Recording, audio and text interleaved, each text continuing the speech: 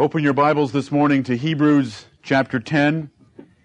Hebrews chapter 10, and if the Lord will bless us, we shall finish this chapter this morning, covering verses 26 through 39 that deal with Paul's application and exhortation to duty, to faithfulness, to perseverance on the part of the Hebrews as they were facing great persecution and great temptation to apostatize and return to the old covenant, return to that system of religion Moses established, the Pharisees and the rabbis corrupted, and that preceded the gospel of Christ. Hebrews chapter 10, I'd like to first of all read verses 26 through 31. For if we sin willfully, after that we have received the knowledge of the truth, there remaineth no more sacrifice for sins, but a certain fearful looking for of judgment and fiery indignation, which shall devour the adversaries. He that despised Moses' law died without mercy under 2 or 3 witnesses. Of how much sorer punishment, suppose ye, shall he be thought worthy, who hath trodden under foot the Son of God, and hath counted the blood of the covenant, wherewith he was sanctified, an unholy thing, and hath done despite unto the Spirit of grace? For we know him that hath said, Vengeance belongeth unto me, I will recompense, saith the Lord. And again, the Lord shall judge his people. It is a fearful thing to fall into the hands of the living God. Hebrews chapter 10, verses 26 through 31. Stand with me, and let's bow our heads in prayer. O Lord our God, we know that you did it first. Call Abraham out of the land of the Chaldeans, and made of him a great nation, O Lord, and blessed it, and called them your people. O Lord, you gave them your commandments and precepts to follow, and promised them great blessings if they would do so. You sent your prophets and judges and scribes to teach them in the law of the Lord, that they might keep thy ways. You threatened them, O Lord, that if they were to depart from your commandments and to seek after other gods, you would destroy them and scatter them among all nations and make them a byword and a proverb. O Lord, they forsook thee. They followed in the steps of their fathers, persecuted and killed the prophets that came to them, and evilly entreated them. O Lord, and then you sent your only begotten Son, the Lord Jesus Christ, the minister of the circumcision. You sent him to the lost sheep of the house of Israel. And, O Lord, a few heard, but most of them railed on him, blasphemed against him, accused him of all sorts of personal problems and sins, and then crucified him on a cross. And, O Lord, we read that upon that nation you brought forth all the vengeance that had been prophesied and promised in your word, and that you destroyed those murderers miserably. And it all came to pass within 40 years of the death of your Son. Heavenly Father, grant that as we read and study this book of Hebrews, your people today, those that were once called the uncircumcision, but who have now been made the circumcision by the circumcision of Christ, that those Gentiles might take heed from the lesson given to the Hebrews, that we ourselves not sin willfully, nor neglect, nor let slip, nor fall away, nor depart from the things that we have heard, lest some certain judgment and fiery indignation befall us also. For it is a fearful thing to fall in to the living hands of the Almighty God. O Lord, bless us this day to learn a further section of Thy Word, to be convicted by the force that it brings to bear even upon Gentiles, and that we might hold fast the beginning of our confidence, steadfast unto the end. O Lord, grant that we shall live by faith, and that we shall be prepared for next Lord's Day to consider those great examples of faith, and that we might be provoked to be men of faith and women of faith and children of faith in this evil day, as we suffer affliction and persecution in some ways similar to those early Hebrew Christians. We ask all of these things, and blessing to hear and blessing to preach, through the name of Jesus Christ and by the power of the Spirit of our God. Amen. You may be seated. Hebrews chapter 10 is a letter not written to a church as it is written to a nation. It is a letter written to Hebrew Christians, known by their nationality, not known by the congregation where they assembled. They were all to assemble in their respective congregations, but the Hebrews were scattered far and wide, especially after Saul of Tarsus scattered them from the city of Jerusalem. This is a nationalistic letter written to a nation, and we must always keep that in our mind as we study this book if we're to properly understand how it was first received, how Paul intended it, why the Holy Spirit inspired it. And though we apply it to the Hebrews, to believing Jews, it brings force, pressure, and obligation to bear on Gentiles, for we have been blessed not with the old covenant, but we have been blessed with the new covenant. And if we shall neglect these things, what kind of judgment will God bring on us? And has He not done so in most of those so-called Christian churches that claim to have the new covenant? They have been judged with darkness and ignorance. And let us pray that God will spare us from something similar. Hebrews 1:1 to Hebrews 10:18 is the doctrinal instruction that Paul gives of comparing the Old Testament to the New Testament. There is a new religion brought in by John the Baptist, Jesus Christ, and His apostles, far superior to the religion brought in by Moses, the prophets, and given by the disposition of angels. The religion of Jesus Christ, Christianity. The Old Testament could in no way be called Christianity. They didn't know of Christ, nor did they know Christ. We are talking about Christianity compared to the religion of the Jews. As Paul said, he was once a member and a sect of the Jews' religion, the Pharisees. But beginning at verse 19, the apostle, as he often does, brings all that doctrinal instruction to a conclusion and then makes the application of why we ought to be provoked and moved and motivated to great service. The first point he made, and which we covered last Sunday, is contained in verses 19 through 22, where Paul summarizes, "Brethren, since we have a great high priest in heaven that opens up personal religion with God, let us draw near to that God," in verse 22, "with full assurance of faith." There's no reason for doubting. There's no need to wonder, wouldn't that old covenant yet help me? We don't need any of that.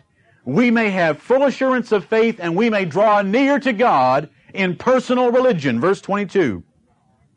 "Our hearts have been sprinkled from an evil conscience by the knowledge of the sprinkling of Christ's blood. Our bodies have been washed with pure water in that great answer of the purged conscience called baptism, whereby we give an answer to God for what He has done for us and make public profession of our faith in Jesus Christ for the remission of sins." Let us draw near. First application. Second application. Verses 23 through 25. "Let us hold fast the profession of our faith without wavering." After establishing personal religion, after falling on your knees and drawing near to God and seeking after God with your whole heart, it is then your duty to encourage, to provoke, to promote, to rebuke, and to warn others that they too will draw nigh to God and hold fast their profession. We have 12 that we know of in this congregation that are no longer members of this body. They did no longer hold fast their profession of faith without wavering. Don't sit here this morning and think that you're beyond that. We all know of many that have heard the truth and have wavered. And not only wavered, they have departed into their own way instead of remaining unwavering in the way of the Lord. And brethren, it hasn't even got rough yet.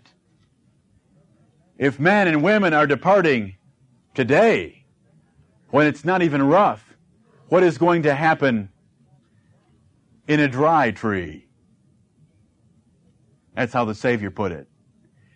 The Savior once said over in the book of Luke, how can men not follow? How can men not believe? How can men reject in a green tree? What are they going to do in a dry when it gets rough? Sometimes there's a perverse part of my nature, and I believe it's scriptural, in begging and wishing for the judgment of God to be a little more manifest in our generation, that we'd find out who truly loves the Lord their God with all their heart, soul, mind, and strength. I remember as a boy hearing a man that came from Korea who had been a missionary in Korea and who described what the Chinese communists and the North Koreans did to Bible-believing churches when they overran that nation, and how they approached this one little small church in the country and painted a cross on the pavement in front of that little church. And then they set up a machine gun on a tripod outside that church facing that cross. And the church was told anyone who would come out that door and wipe their feet on the cross painted in the pavement could go free. Anyone that came out of that church and stepped around the cross and would not wipe their feet on it would be shot. And there were a couple of men that went out that door and stepped on that cross and were not shot. And a young girl came to that door and went out that door and stepped on the cross and was the first one to be shot, and the rest followed her. I remember hearing that as a young boy from a man who had been there. That's one story of many that could be told. What would you do? You say, well, couldn't God overlook the fact if I just wiped my feet on a cross on the pavement? Remember, that cross was on the pavement to make a point. Were you denying the Lord Jesus Christ? What would you do? You know, I think an invitational hymn like a 7.62 machine gun might get some true believers to come forward, if you can follow my analogy. That would separate the men from the boys real fast. Well, in the early days of the church, God granted them such a privilege, if it can be called a privilege. There was tremendous persecution. And we're going to read about it here in these verses. And these Jews were tempted to fall away from that religion that was causing them so much trouble and go back and be a member of the Jews' religion. The Jews' religion was well accepted by the Roman Empire as long as the Jews were obedient. Why, remember, it was Herod that built their temple. Remember, it was Cornelius, a centurion, that had done much for the Jews. Remember, it was another centurion in the days of Christ himself that had done much for the Jews and built them a synagogue. The Romans allowed the Jews' religion, but the Romans didn't like Christianity, because Christianity affirmed that there was one higher than Caesar, and that was Christ, another king. So as we come to this passage, and as we remember the words from last Sunday, let us hold fast the profession of our faith without wavering. Think about what that means. That means walking out that door and not stepping on that Christ and grinning for the cause of Christ as they shoot you and bless you with an early transportation to heaven and eternal glory. But can we always look at it that way? We can, brethren, if we keep our feet grounded in the Word of God, if we draw nigh to God with full assurance of faith, and if we exhort one another daily to hold our professions. It was a little girl that provoked some love and some good works in that particular illustration, wasn't it? It was a little girl that provoked, because she went out there and she was not going to step on the cross which was depicting her Savior in that particular situation. She provoked to love and to good works, which is what we are to do. Let us consider one another to provoke unto love and to good works. We don't even know what this is like. You know, we have a tough time not listening to the music of the world, not watching the television programming of the world, avoiding the friends of this world. And I hear complaints about, well, we can't be too separate. We can't deny our children too much. We can't deny ourselves too much. How pitiful. I mean, milquetoast and effeminate Christianity. Those words don't aptly describe the state of Christianity today. These people were losing all of their possessions, and their lives were in constant danger from men like Saul of Tarsus. You say, well, it didn't last very long. Well, until about 400 AD, it was the Roman Empire that burned Christians in Nero's garden for lights. Ever read about that? You know, take a man, slide him forcefully down on a post, and then light him in a garden. Cover him with wax and light him in a garden. Nero had his gardens lit with Christians on poles. I could tell you stories until you gagged. That is nothing. That is nothing. They put Christians in the skins of wild animals and let dogs loose in the Colosseum to worry and toss them until they died. They fed them to lions. They had them fight gladiators, and of course a Christian wouldn't fight because it was for the cause of Christ. They drowned them. They pulled them apart on racks. They boiled them in oil. All of these things and many more. That was the Roman Empire. After the Roman Empire died, supposedly, by a wound that was fatal, it came back to life. That beast, that empire, came back to life in the form of the Roman Catholic Church. And for the next 1,200 years persecuted Christians with the same type of atrocities. For another 1,000 years. Do you realize that we are some of the most blessed saints of God that have ever lived in the history of Christianity? There are Christians in the last couple of generations that live in the Soviet Union that have suffered persecution similar to that in our day. And we live in fat America. And it's hard for us to be separate from the world. It's hard for us to hold fast the profession of our faith. We've had 12 float away under severe persecution. They didn't get it their way. How precious. These people faced death, torture, and the abuse of their families. Let me take a 1-minute rabbit.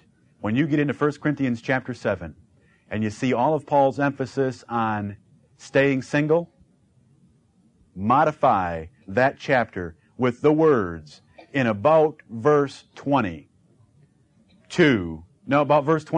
where Paul said, for the present distress. God has always said it is good for the man not to be alone. Paul was not changing that except for the present distress in 1 Corinthians chapter 7. Given the nature of the persecutions that were occurring, it was good not to have a wife nor children. And there's very obvious reasons for that, men, if you'll think. It's never been very exciting to watch your wives and children violated by obnoxious, demon-possessed enemies of Christ. Let us hold fast the profession of our faith without wavering. He's going to show you that persecution in just a moment. But we need to assemble. The reason we assemble together, and the reason those saints did it. Guess what? They've been told if you assemble together, and if we find you assembled, we're going to kill you. They still say that in the Soviet Union. You're going to be tortured. You're going to be thrown into prison. It's an unlawful assembly. They may pass such a law in this nation. But guess what? They still assemble. They still assemble in the Soviet Union, and they still assembled for 1,500 years. When we sing Faith of Our Fathers, brethren, they held fast the profession of their faith without wavering. They sang hymns while the flames choked out their lives, tied to a stake. What a glorious company. What a glorious company of witnesses that God has left even in the New Testament for us to follow. But they assembled, and the reason they assembled is expressly told us in verse 25 to exhort one another. There is strength in the encouragement we receive from others. That is the reason for the New Testament church and why they ought to get together. Paul could have written letters and had them transferred from person to person. He did write the Bible. Why didn't saints just live in their homes and read the Bible? Because by yourself it'd be easy to give up the faith.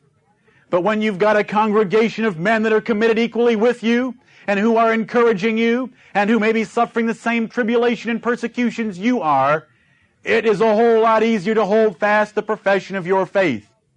That's why we assemble together. We don't assemble for entertainment. We don't assemble for any other reason as a primary reason, but the mutual encouragement and exhortation one of another. Preaching can be done through letters. Preaching can be done by tapes, but that would not accomplish the purpose God's ordained for the New Testament church. And the apostle goes on to say in verse 25 that we ought to exhort one another, and so much the more as ye see the day approaching. There was a day approaching that was particularly dealing with the Hebrews. He doesn't even need to say anymore because the Hebrews have been warned and taught extensively about this day that was approaching, in the which there would be false prophets arising, in the which the love of many would be waxing cold, in the which iniquity would be abounding, in the which men and brothers and family members would be betraying one another to councils, in the which there would be tribulation, the likes of which the world had never seen, nor ever shall see upon any one group of people. That was the day of the destruction of the Jewish nation, and Jesus plainly prophesied, if he had not shortened those days, it would have been too much even for the elect's sake. But for the elect's sake, he did shorten those days. Now, do you understand at all why the emphasis in this entire book, let us hold fast the profession of our faith? There were tremendous motives for them to apostatize and go back to the Jews' religion. As ye see the day approaching, now we come to verse 26. Brethren, if Hebrews 6, verses 4 through 8, have given commentators trouble, Hebrews 10, 26 through 31 give them equal difficulty. Listen to these words. If we sin willfully, after that we have received the knowledge of the truth, there remaineth no more sacrifice for sins, but a certain fearful looking for of judgment and fiery indignation, which shall devour the adversaries.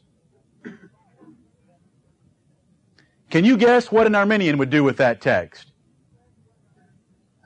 If we sin, could be any sin. to a Church of Christ or a Campbellite, to a Church of Christ member or a Campbellite, it might be that you take the Lord's Supper standing up. Because some of them are called sitters and some are standers. If you don't take the Lord's Supper standing and you're a sitter, then the standers are going to hell. If you're a stander, the sitters are going to hell. There's one cuppers and many cuppers. If you're the Church of Christ, a one cupper says that all the many cuppers are going to hell. The many cuppers say the one cuppers are going to hell. Why? Because every commandment must be observed faithfully, and if broken, must be confessed before death, or you lose your salvation. Do they have a text that appears to argue their point? Right here. If we sin willfully, once a one cupper has told a many cupper he ought to use one cup, and he's received the knowledge of the truth of the one cup, and he sins willfully against it, there's nothing but certain judgment and fiery indignation awaiting him. And so the Arminian looks at this. If you sin, and it's not confessed, then there is a certain judgment coming for you. And that judgment to them is the judgment of hell. Fiery indignation. And of course, the word fiery looks like the word fire, so they make it hellfire. There's the Arminian use. Verses 26 and 27, it looks pretty good. If we didn't know anything else. If we didn't read anywhere else. And I sort of like the way God wrote it right here. That if one cuppers want to think many cuppers are going to hell and play such foolish little games and mock the death of Jesus Christ, let them do so. How does a Calvinist handle verses 26 and 27? The first thing a Calvinist, there's two ways. There's two categories of Calvinists. The first category of Calvinists looks at this text and says certain fearful looking for of judgment and fiery indignation has got to be hell because it looks like fiery. So it's got to be the fires of hell. If it's the fires of hell, and we know that God's elect are not going to suffer in the fires of hell, then this text is talking about false professors that sneak into the church. You ought to see them with the words, for if we sin willfully. You know, Arthur Pink loved it in Hebrews chapter 6 and verse 4 where it says, for it is impossible for those. And he waxed eloquent on the word those. See, Paul isn't including himself. He's talking about another category of people. Then when you get to Hebrews chapter 10, what does Paul say? For if we,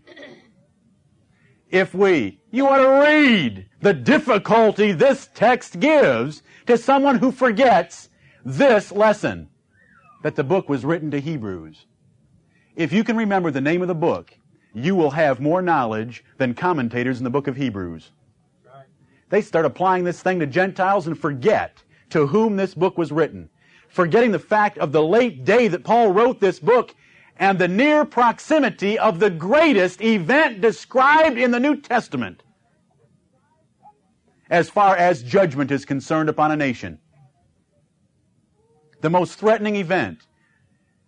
I've said so many times before, I'd love for you just to read through the ways that this passage is handled by different men. That's the second approach. That's the first approach of the Calvinist. These are simply hypocrites that sneak into the church, and they sin willfully, obviously, and the knowledge of the truth doesn't do them any good. I don't know how they receive it, but whatever the case is, these are hypocrites. The second way the Calvinist handles this passage is to pick on that little word if. For if we sin willfully, there's a certain fearful looking for of judgment. And the Calvinist says, now wait a minute. God's elect cannot fall into judgment. The judgment here can only be the judgment of fiery damnation in hell. And since God's elect cannot fall into that, then the if is hypothetically impossible. God's just simply saying, if it can happen, you ought to be exhorting one another, but since it can't happen, exhort one another anyway. Wait a minute. You say you're ridiculous. Follow the logic of their position. For Paul is going to give a description of something that is the motive for exhorting one another to hold fast their profession. If the if is hypothetically impossible, why exhort? Listen, if everything's guaranteed and you can't fall into judgment, let's go home. What force do you get out of a passage like that when they do that to it? It doesn't mean a thing. The last position that can be taken is for if we sin willfully. That means simply continuing in a state of willful sin, continuing in sin. If a person continues in sin after they've received the knowledge of the truth, there is certain judgment and fiery indignation that's going to come upon them. Now that is by far the most reasonable of the four I've mentioned. But that position takes this passage out of context, denies the practical forgiveness in the blood of Christ, and does not fit the exhortation here. And I'll show you that in a moment. First of all, I want to go back to that word if. For if we sin. That word if is one of the most popular words in the book of Hebrews. Look at Hebrews chapter 2. Hebrews chapter 2. Verse 1, therefore we ought to give the more earnest heed to the things which we have heard, lest at any time we should let them slip, for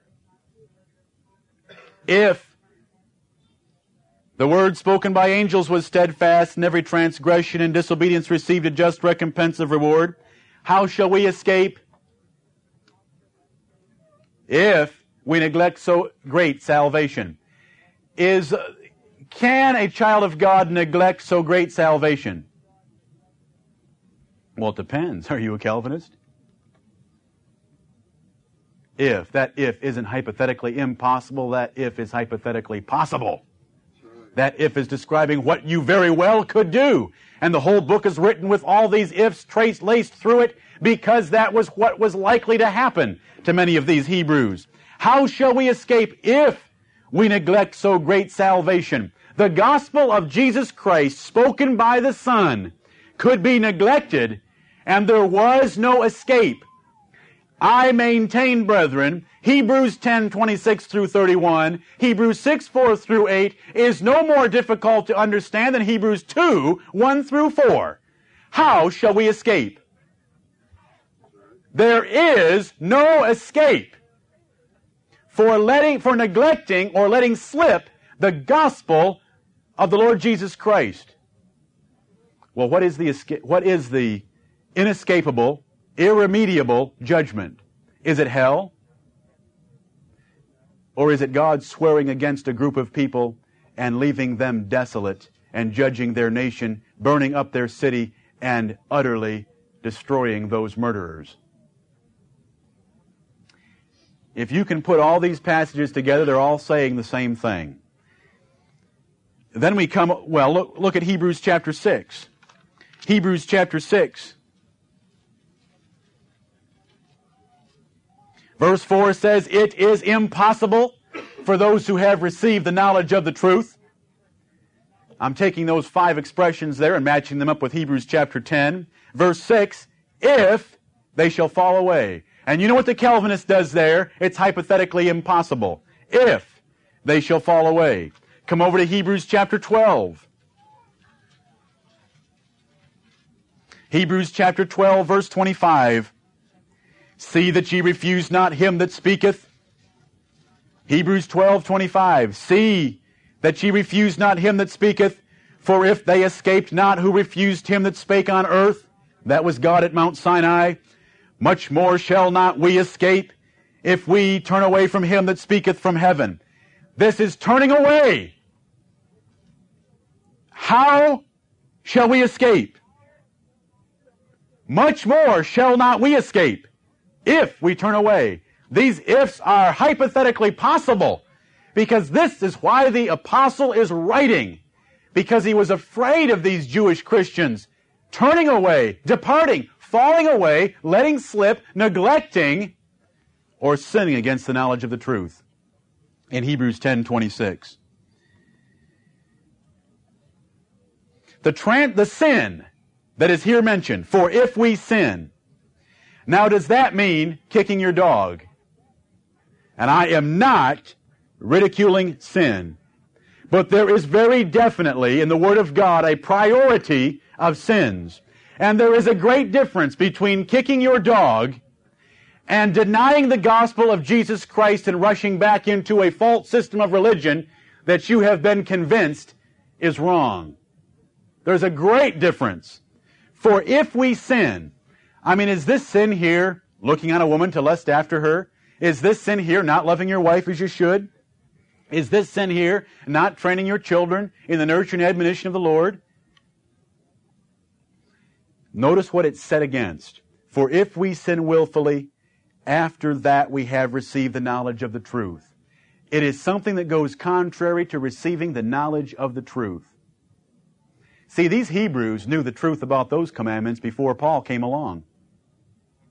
They had received something else from Paul and the other apostles. That was the knowledge of the truth as it is in Jesus, as the Bible puts it. The truth as it is in Jesus. The New Testament, the gospel revelation, the new form of religion of Jesus Christ they had received. The sin is set against that. It is a sin, according to this 26th verse, that there remaineth no more sacrifice for it. Now look at 1 John 2:1. 1 John 2:1. I cannot tell you how many times I've read Hebrews 10:26 and had an ungodly fear about my sins. Now there is a fear that we ought to all have for our sins, but there is an ungodly fear also, and an ungodly fear is that there's no mercy with God.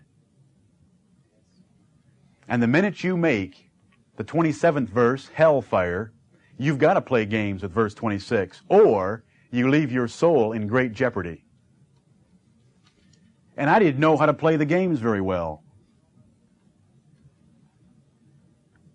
And I can remember many times reading this text and being scared to death. I knew I had sinned willfully against the knowledge of the truth. I know that commandments had come to me. I knew them. I understood them. I knew they were true commandments, and I knew I had willfully sinned against them. And it says, a certain fearful looking for of judgment and fiery indignation awaited me. I thank God for 1 John 2:1.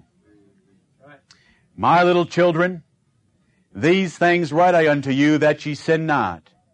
I'm never going to preach any text that would justify or excuse your sinning. But I hope I can preach like John did here.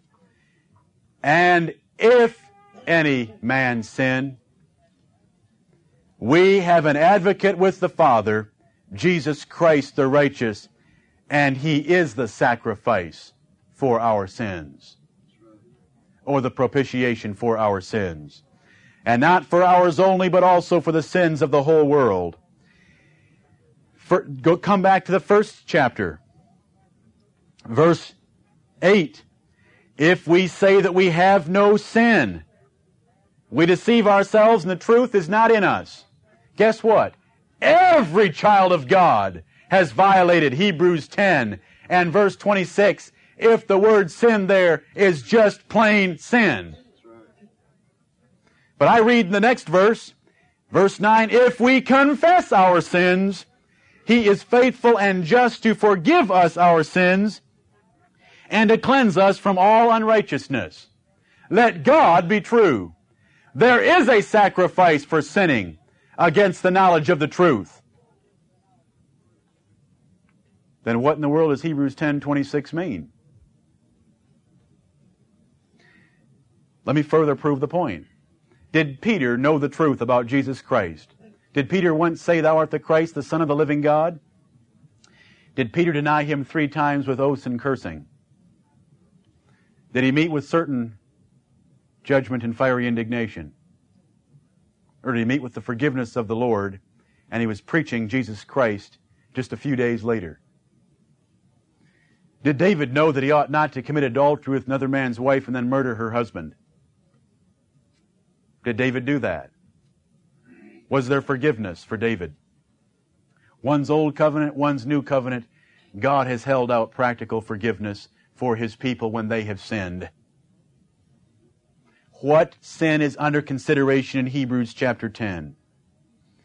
It cannot be just, and I don't like using these words because I don't want someone to be confused, it is just not regular sinning. Regular sinning is considered in 1 John chapter 1 and 1 John chapter 2. If any man sin, we have, not had, that is not legal forgiveness. We have an advocate with the Father, Jesus Christ the righteous, because it says if we confess our sins, He is faithful and just to forgive us our sins.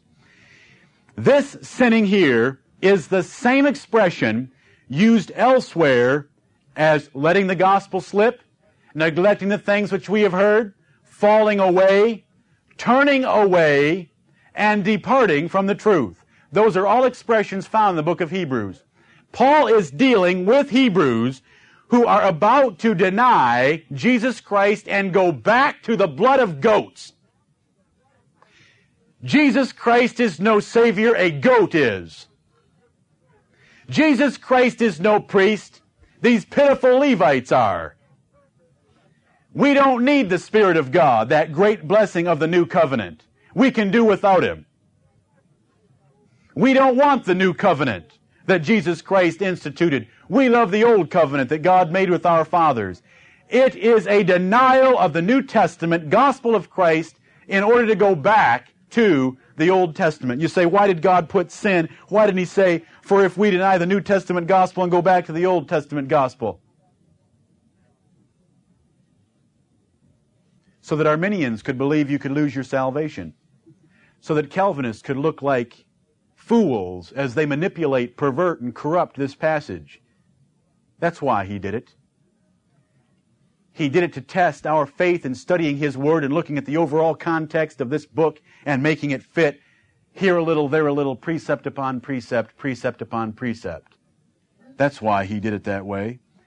If you'll compare this passage, it matches up perfectly with chapter 6, chapter 2, chapter 12.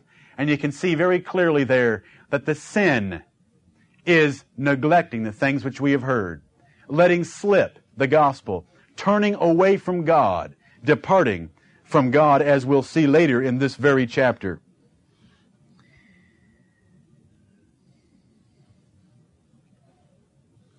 It's a sin that leaves no escape but fiery judgment certain.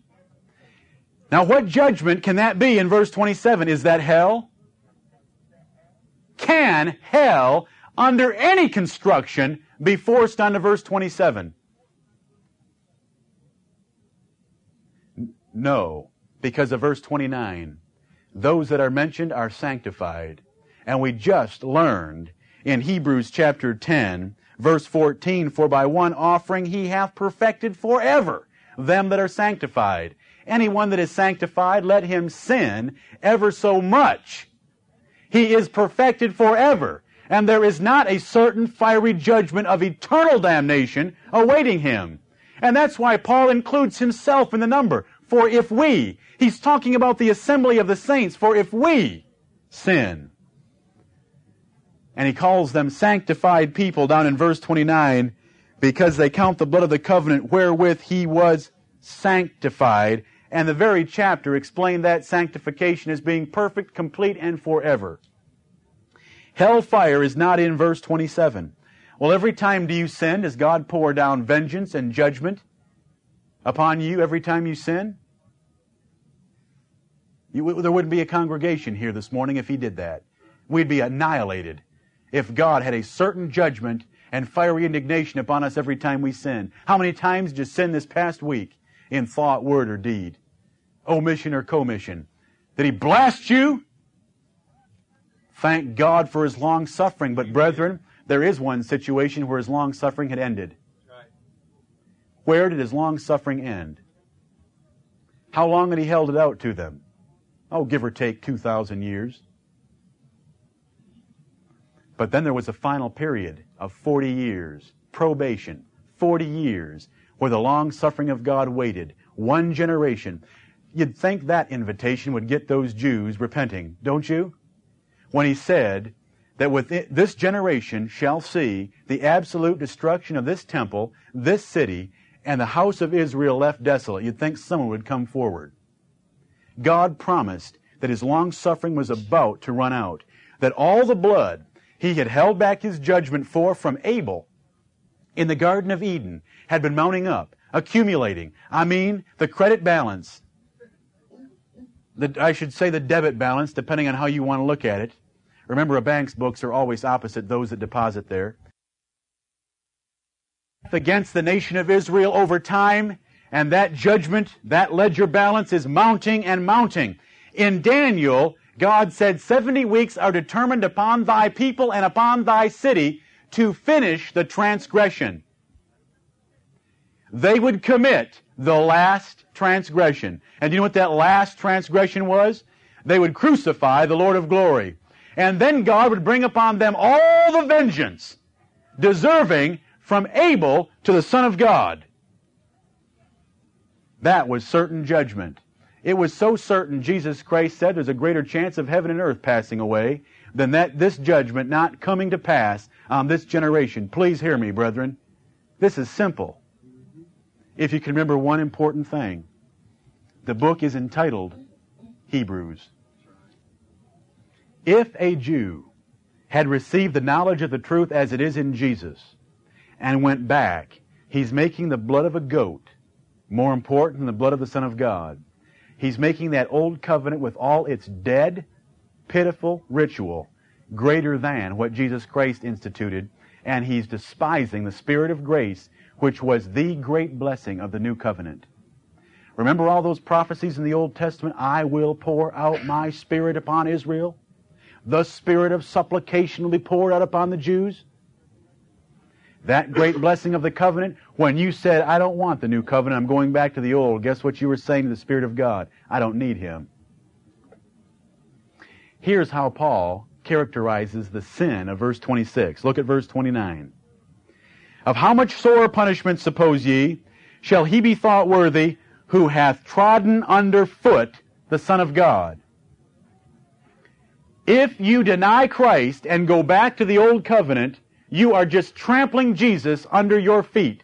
You are aligning yourself with the murderers of the Son of God, because it was the Jews that put Jesus Christ to death religiously.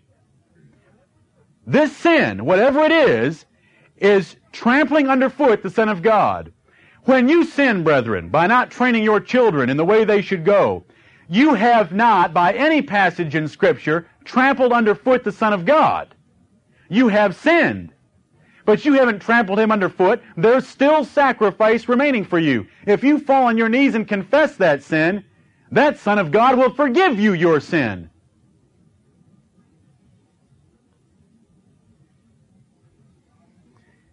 He trods underfoot the Son of God. He counts the blood of the covenant wherewith He was sanctified an unholy thing.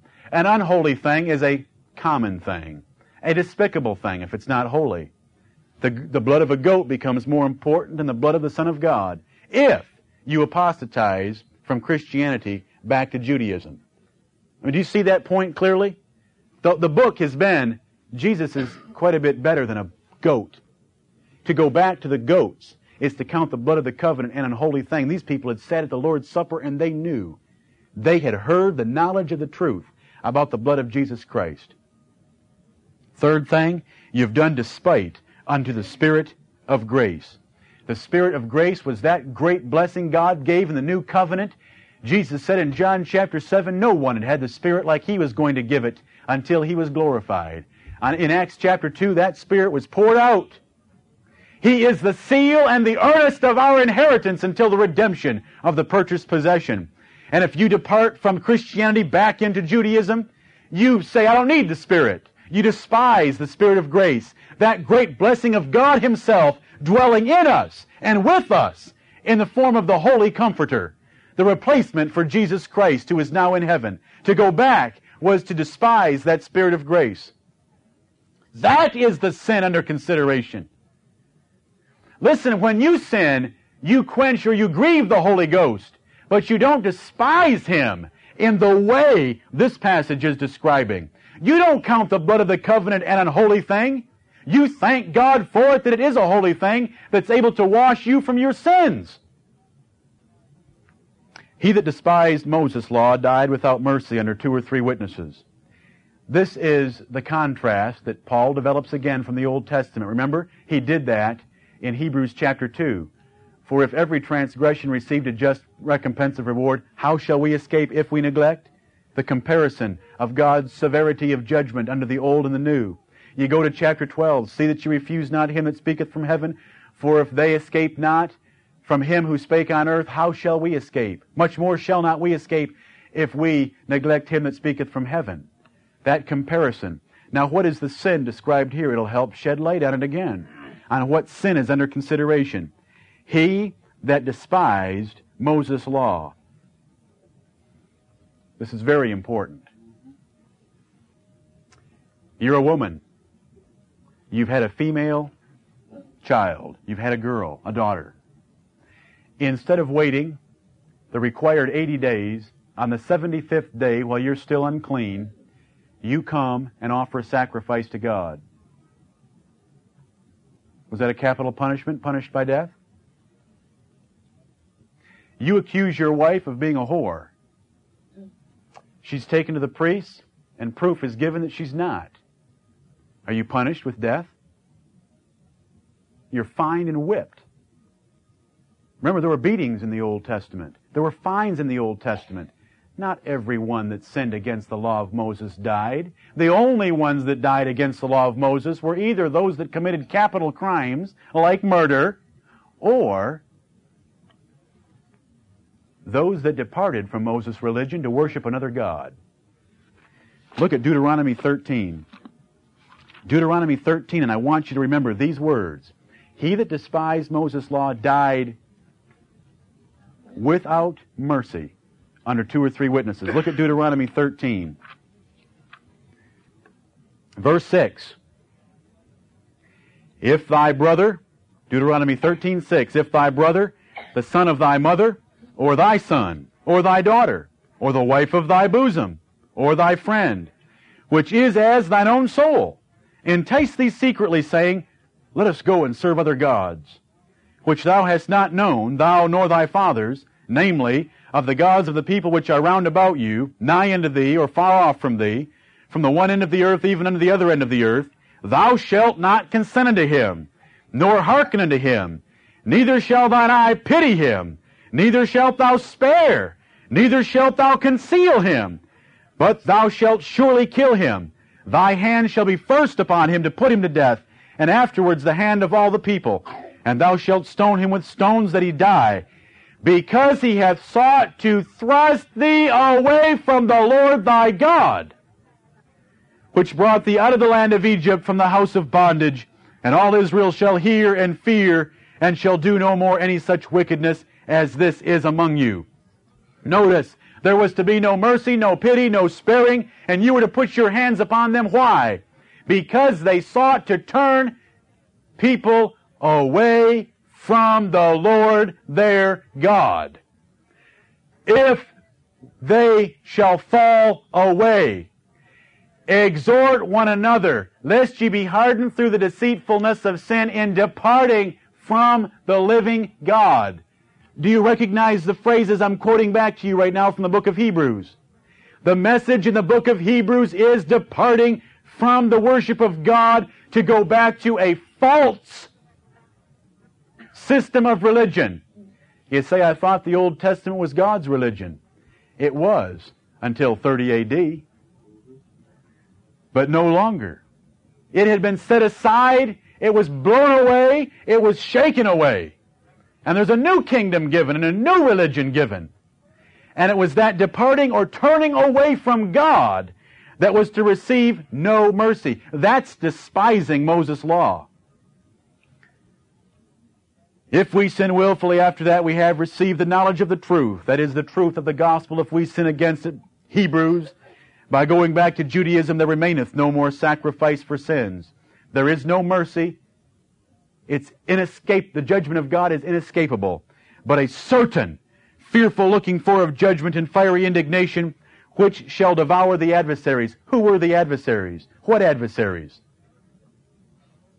The murderers of the Lord Jesus Christ. He shall come and miserably destroy those murderers. The adversaries of the Lord Jesus Christ, that He promised determined judgment upon them.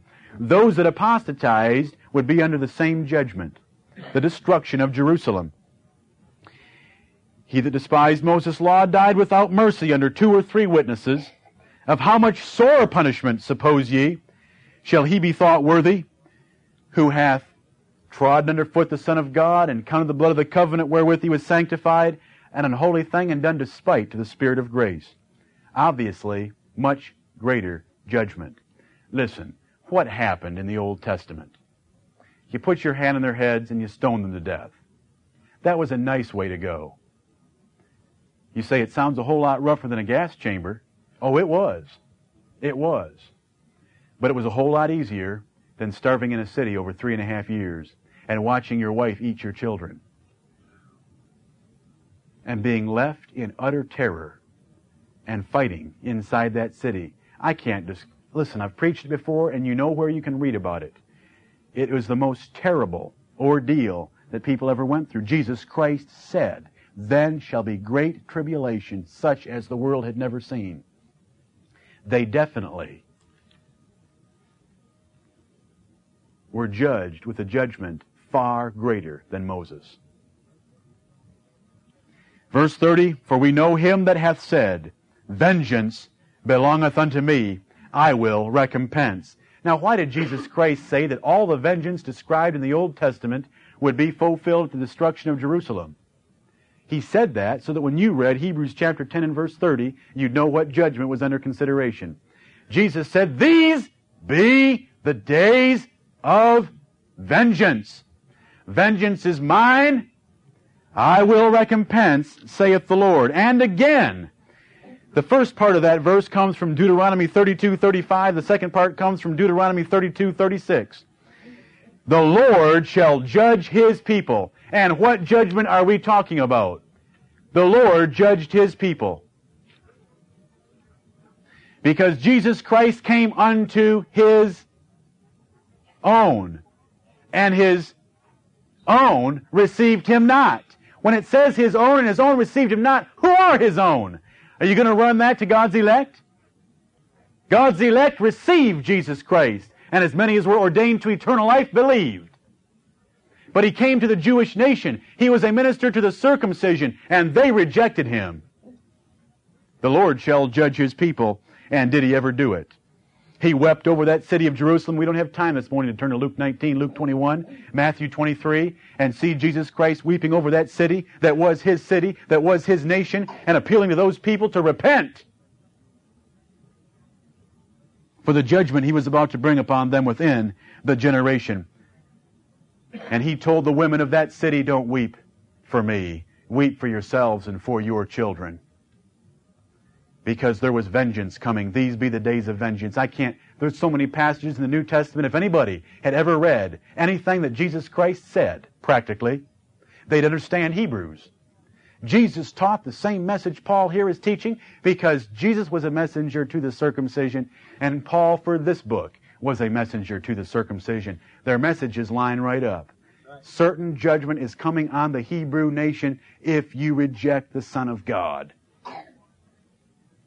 Verse 31, "It is a fearful thing to fall into the hands of the living God." So much could be said about that verse. It is a fearful thing to fall into the hands of the living God. David once chose to fall into the hands of the living God. Look at 2 Samuel 24. 2 Samuel 24.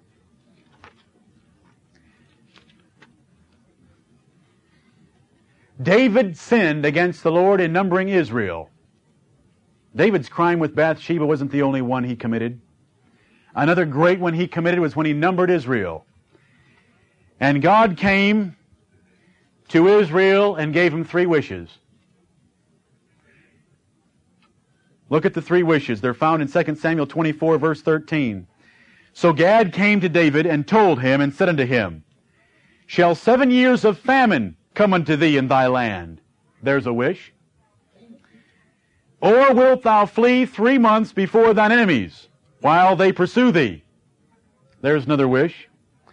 "Or there be 3 days pestilence in thy land. Now advise, and see what answer I shall return to him that sent me." Who was that him? God was granting David 3 wishes. Not a very pleasant choice.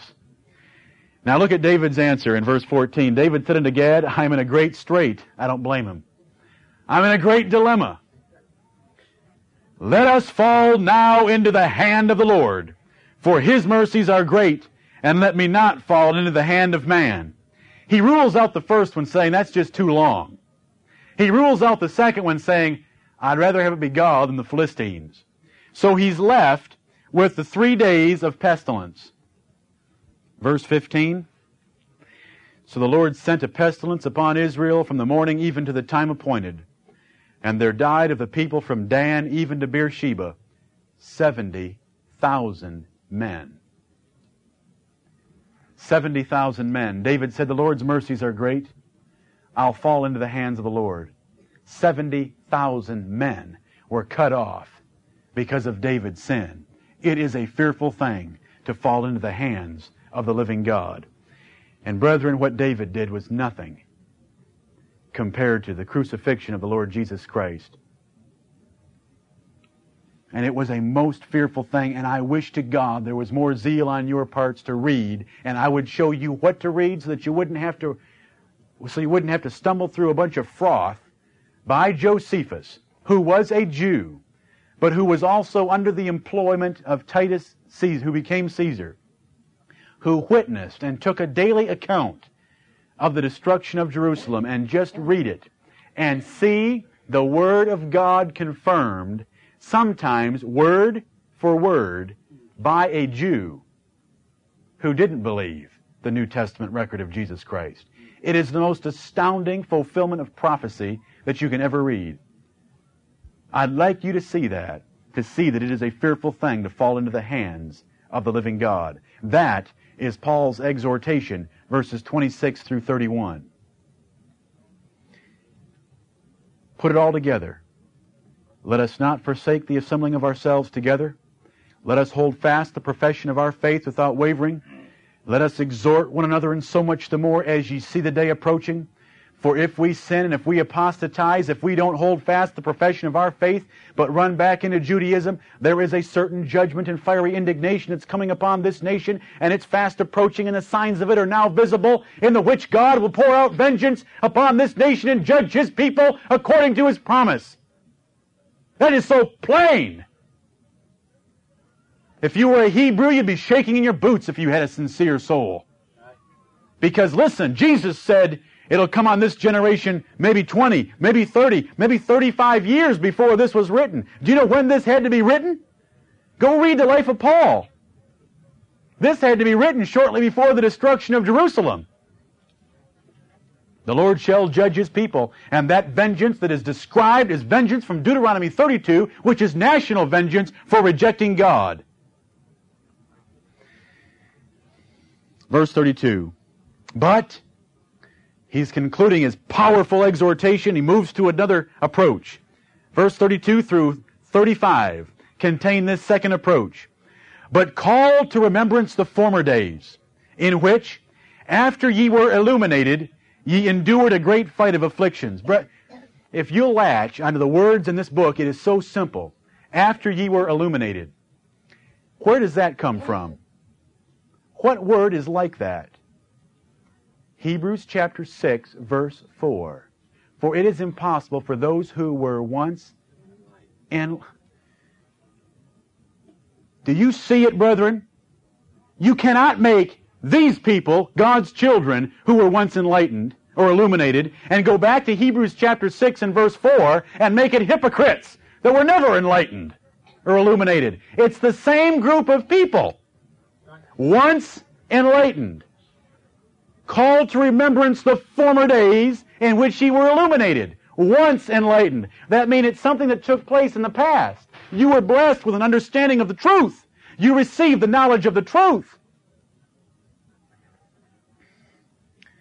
But call to remembrance the former days, in which after ye were illuminated, ye endured a great fight of afflictions. Paul's appealing to them, go back to the very beginning.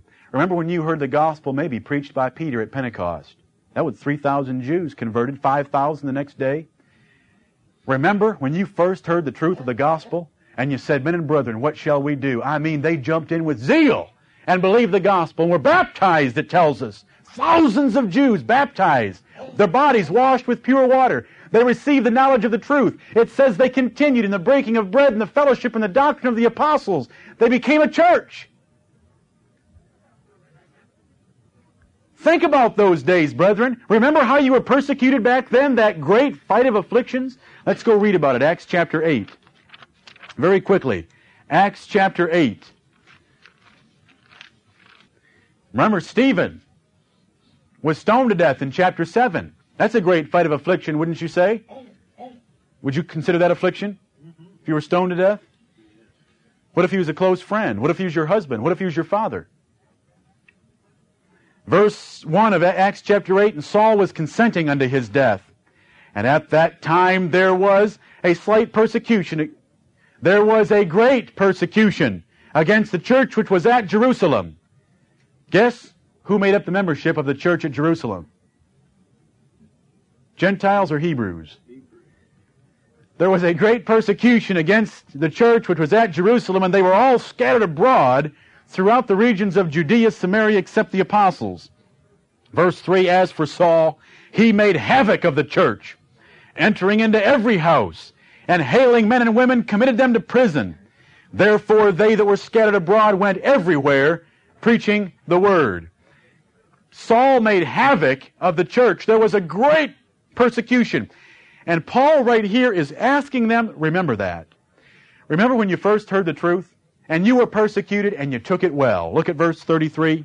Partly, whilst ye were made a gazing stock, both by reproaches and afflictions, and partly, whilst ye became companions of them that were so used. Please see the type of trouble the Hebrews endured after their conversion. They became a gazing stock by reproach and affliction. First of all, by reproach. They were ridiculed. Those that followed Jesus of Nazareth were ridiculed because they were giving up temple worship. Do you remember that glorious thing called the temple? And the priesthood of the tribe of Levi, and the sacrifices and the glory and splendor of that great carnal system of religion. And here they are, sitting over here in some upper room, some small little group, worshiping Jesus of Nazareth. They were ridiculed by the Jews. Ridicule. Listen, I don't know of a single Pharisee that's believed on him. The scribes think it's a joke. They were ridiculed. You're following fishermen who are trying to build a following for themselves. As the apostles preached, can you imagine the reproaches? Now, very specific here, their fight of affliction. They were made a gazing stock, a laughing stock. People looked at them and laughed. First of all, by the way of reproach, they were called names. Second of all, look what's happened to you since you believed the gospel. Things had not got better. Psalm 1 had not happened yet. And whatsoever he doeth shall prosper. Listen, this was a time of judgment and great tribulation upon these Jews that were believing. Everything was falling apart.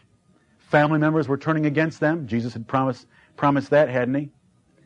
Some of them were giving their lives. They were losing their possessions. So they became a gazing stock and a laughing stock through reproaches and afflictions. And also, they became a gazing stock by being related to people who were having that happen to them. That's what verse 33 is teaching. And partly, whilst ye became companions of them that were so used. You realize these two things personally, and you were associated with others who had these things happen to them. So by both means, they suffered great affliction. Verse 34, for ye had compassion. Here's how they became companions of other gazing stocks.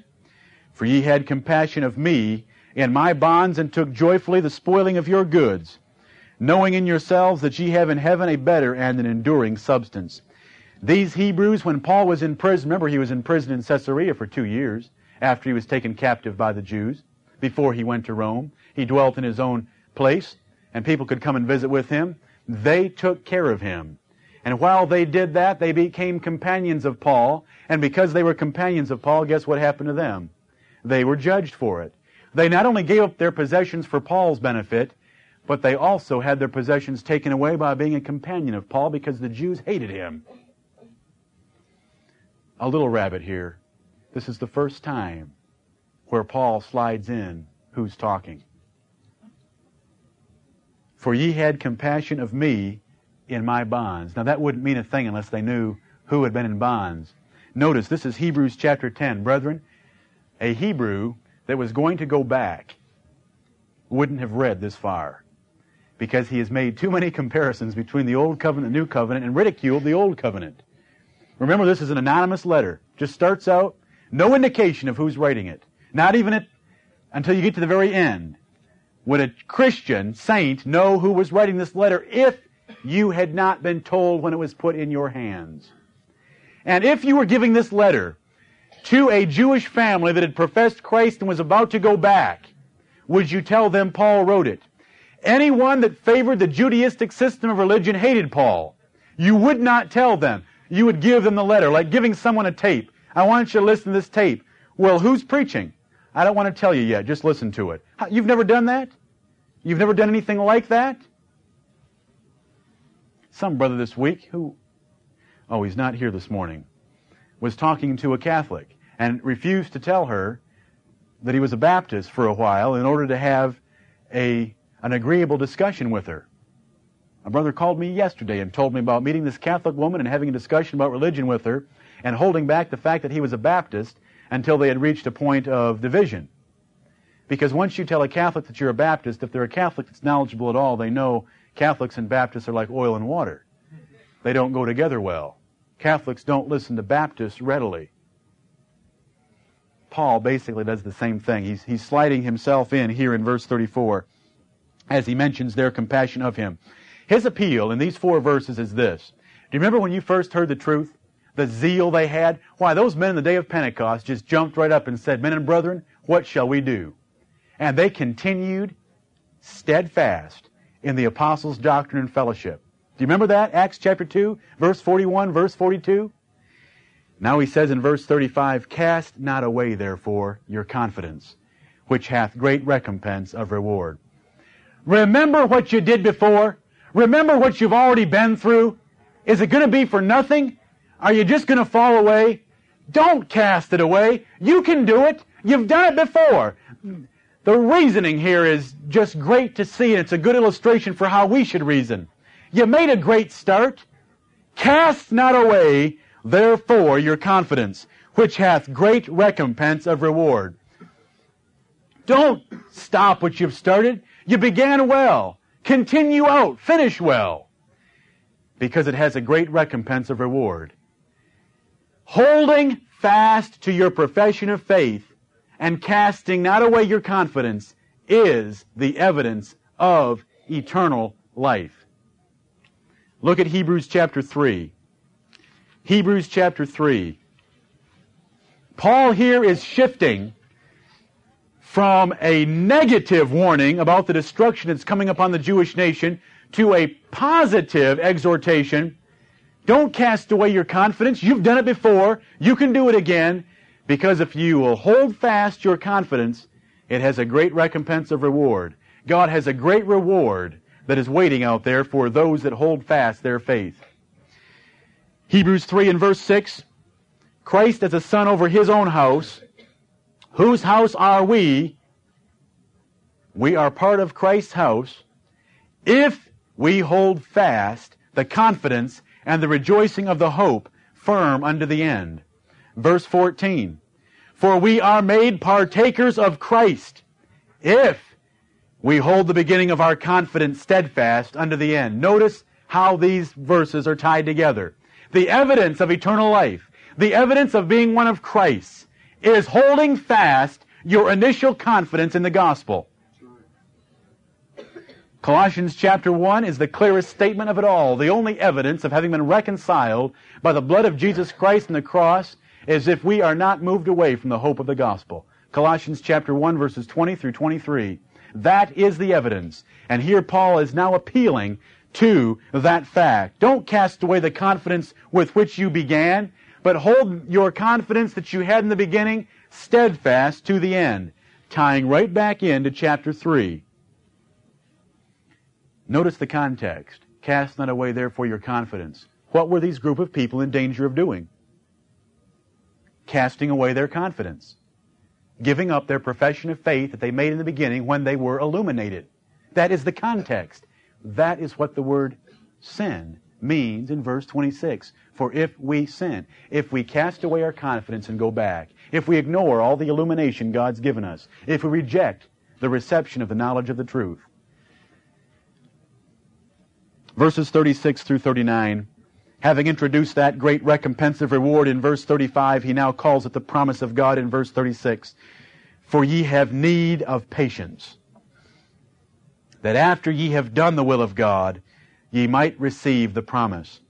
I'm running out of time, but if you'll remember in Hebrews chapter 6, verses 4 through 8 is that warning. It is impossible, if you fall away after having been enlightened and having tasted the Holy Ghost, if you fall away, you crucify to yourselves the Son of God afresh, and certain judgment and cursing is awaiting you. And immediately after that, till the end of the chapter, Paul teaches that God has given an anchor for our souls in the promise of eternal inheritance, which promise we might have confidence of if we diligently, with patience, wait till the end. And that's exactly what he's saying right here. For ye have need of patience. Remember, Abraham had need of patience to obtain the promises. That after ye have done the will of God, ye might receive the promise. Look at Hebrews 6 just briefly. Hebrews chapter 6. Look at verse 11. Hebrews 6 and verse 11. And we desire that every one of you do show the same diligence to the full assurance of hope unto the end, that ye be not slothful, but followers of them who through faith and patience inherit the promises. And then it goes on to describe the promise of eternal inheritance through the immutability of God's counsel and His oath. Paul's appealing to it again in Hebrews chapter 10. For ye have need of patience, that after ye have done the will of God, ye might receive the promise. Brethren, God sometimes sets forth eternal life and heaven as a recompense of reward for those that will patiently endure. You don't patiently endure in order to get it. God's already guaranteed it for you. But your only evidence of getting it is patient endurance. And a great motivation for patiently enduring is that promise that He's holding out before us. Remember all the passages in Revelation 2 and 3 that I showed you? He that endureth to the end, the same shall be saved. He that endureth to the end and overcometh, I will not blot his name out of the book of life. Well, God's not going to blot the name of any one of His elect children out of the book of life.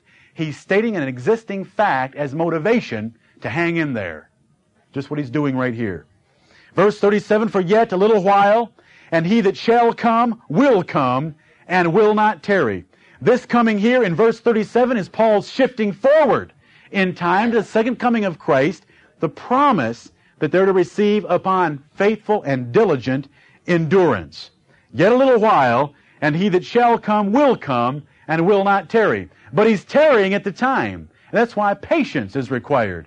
Paul's little while is a little while from God's perspective, but not from theirs, because he just finished exhorting them to patience. If He was just about to come, there'd be no need for patience. But it's patient enduring. Now the just shall live by faith. What is faith? Faith is strong confidence in the promises of God. Faith is strong confidence in the promises of God, resulting in diligent, patient effort. The just shall live by faith. This is not the faith of Christ. This is not the faith of God. This is the faith that Paul's exhorting these men to have. The just shall live by faith. But if any man draw back, my soul shall have no pleasure in him. There's that sin. For if we sin willfully, after that we have received the knowledge of the truth. If any man draw back, does that mean draw back to hell? Draw back to judgment. The just shall live by faith.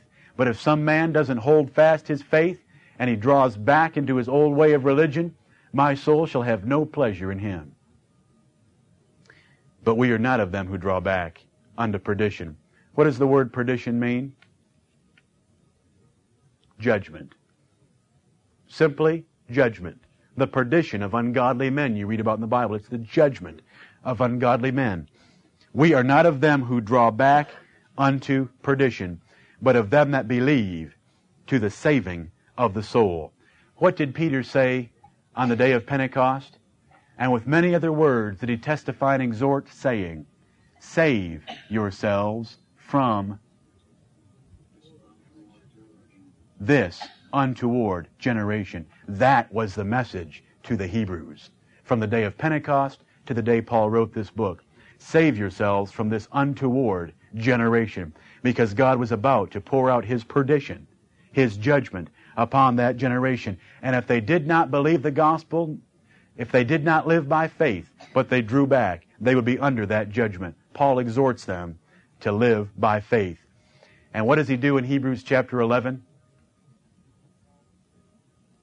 But shows that great hall of faith, all those examples from their own religion that had lived lives of faith. And he's exhorting them, you now have a life of faith to live. You have different promises than they had, but you have a life of faith. And he exhorts them here that if they depart and draw back, if they sin against the knowledge of the truth, there's certain judgment coming. In Hebrews 11, it will be positive motivation by a whole pile of what I call scriptural biographies of Old Testament heroes that should motivate them to want to have faith and live by faith and not draw back as the men in the 11th chapter did not draw back. This book is written to Hebrews, but the warning is just as pressing upon us. And the only way the warning comes with force is to see it in its practical application. In Hebrews chapter 10, we have received the knowledge of the truth about Jesus Christ. If any of us depart from the knowledge of Jesus Christ and go back into some other form of religion, or leave the cause of Christ, or affliction, or persecution, or being a gazing stock is too much for us, and we draw back or we turn away from the Lord, we shall be judged also. Not the destruction of Jerusalem, but the principle of privilege in the Word of God. To whom much is given, much shall be required, will bear upon us. The servant that knew his master's will and did it not was beaten with many stripes. That's the principle of God's Word. Those Jews had 2,000 years of God's ministering to them. Guess what? Gentiles have had about 2,000 years of ministering to them also. And now it is the second coming of Christ that approaches. And an evil time before that. And may God save us from sinning against the knowledge of the truth, from turning away from God, and from drawing back. And may He bless us to hold fast the confidence that we had in the beginning when we were first illuminated. Remember when we first heard the gospel? The joy that it gave us, the thrill of knowing the truth of God? Let us not depart from it, but hold fast personally and exhort one another to hold fast also. And together, let's keep the profession of our faith without wavering. And next Sunday we'll look at all the examples of faith in Hebrews chapter 11.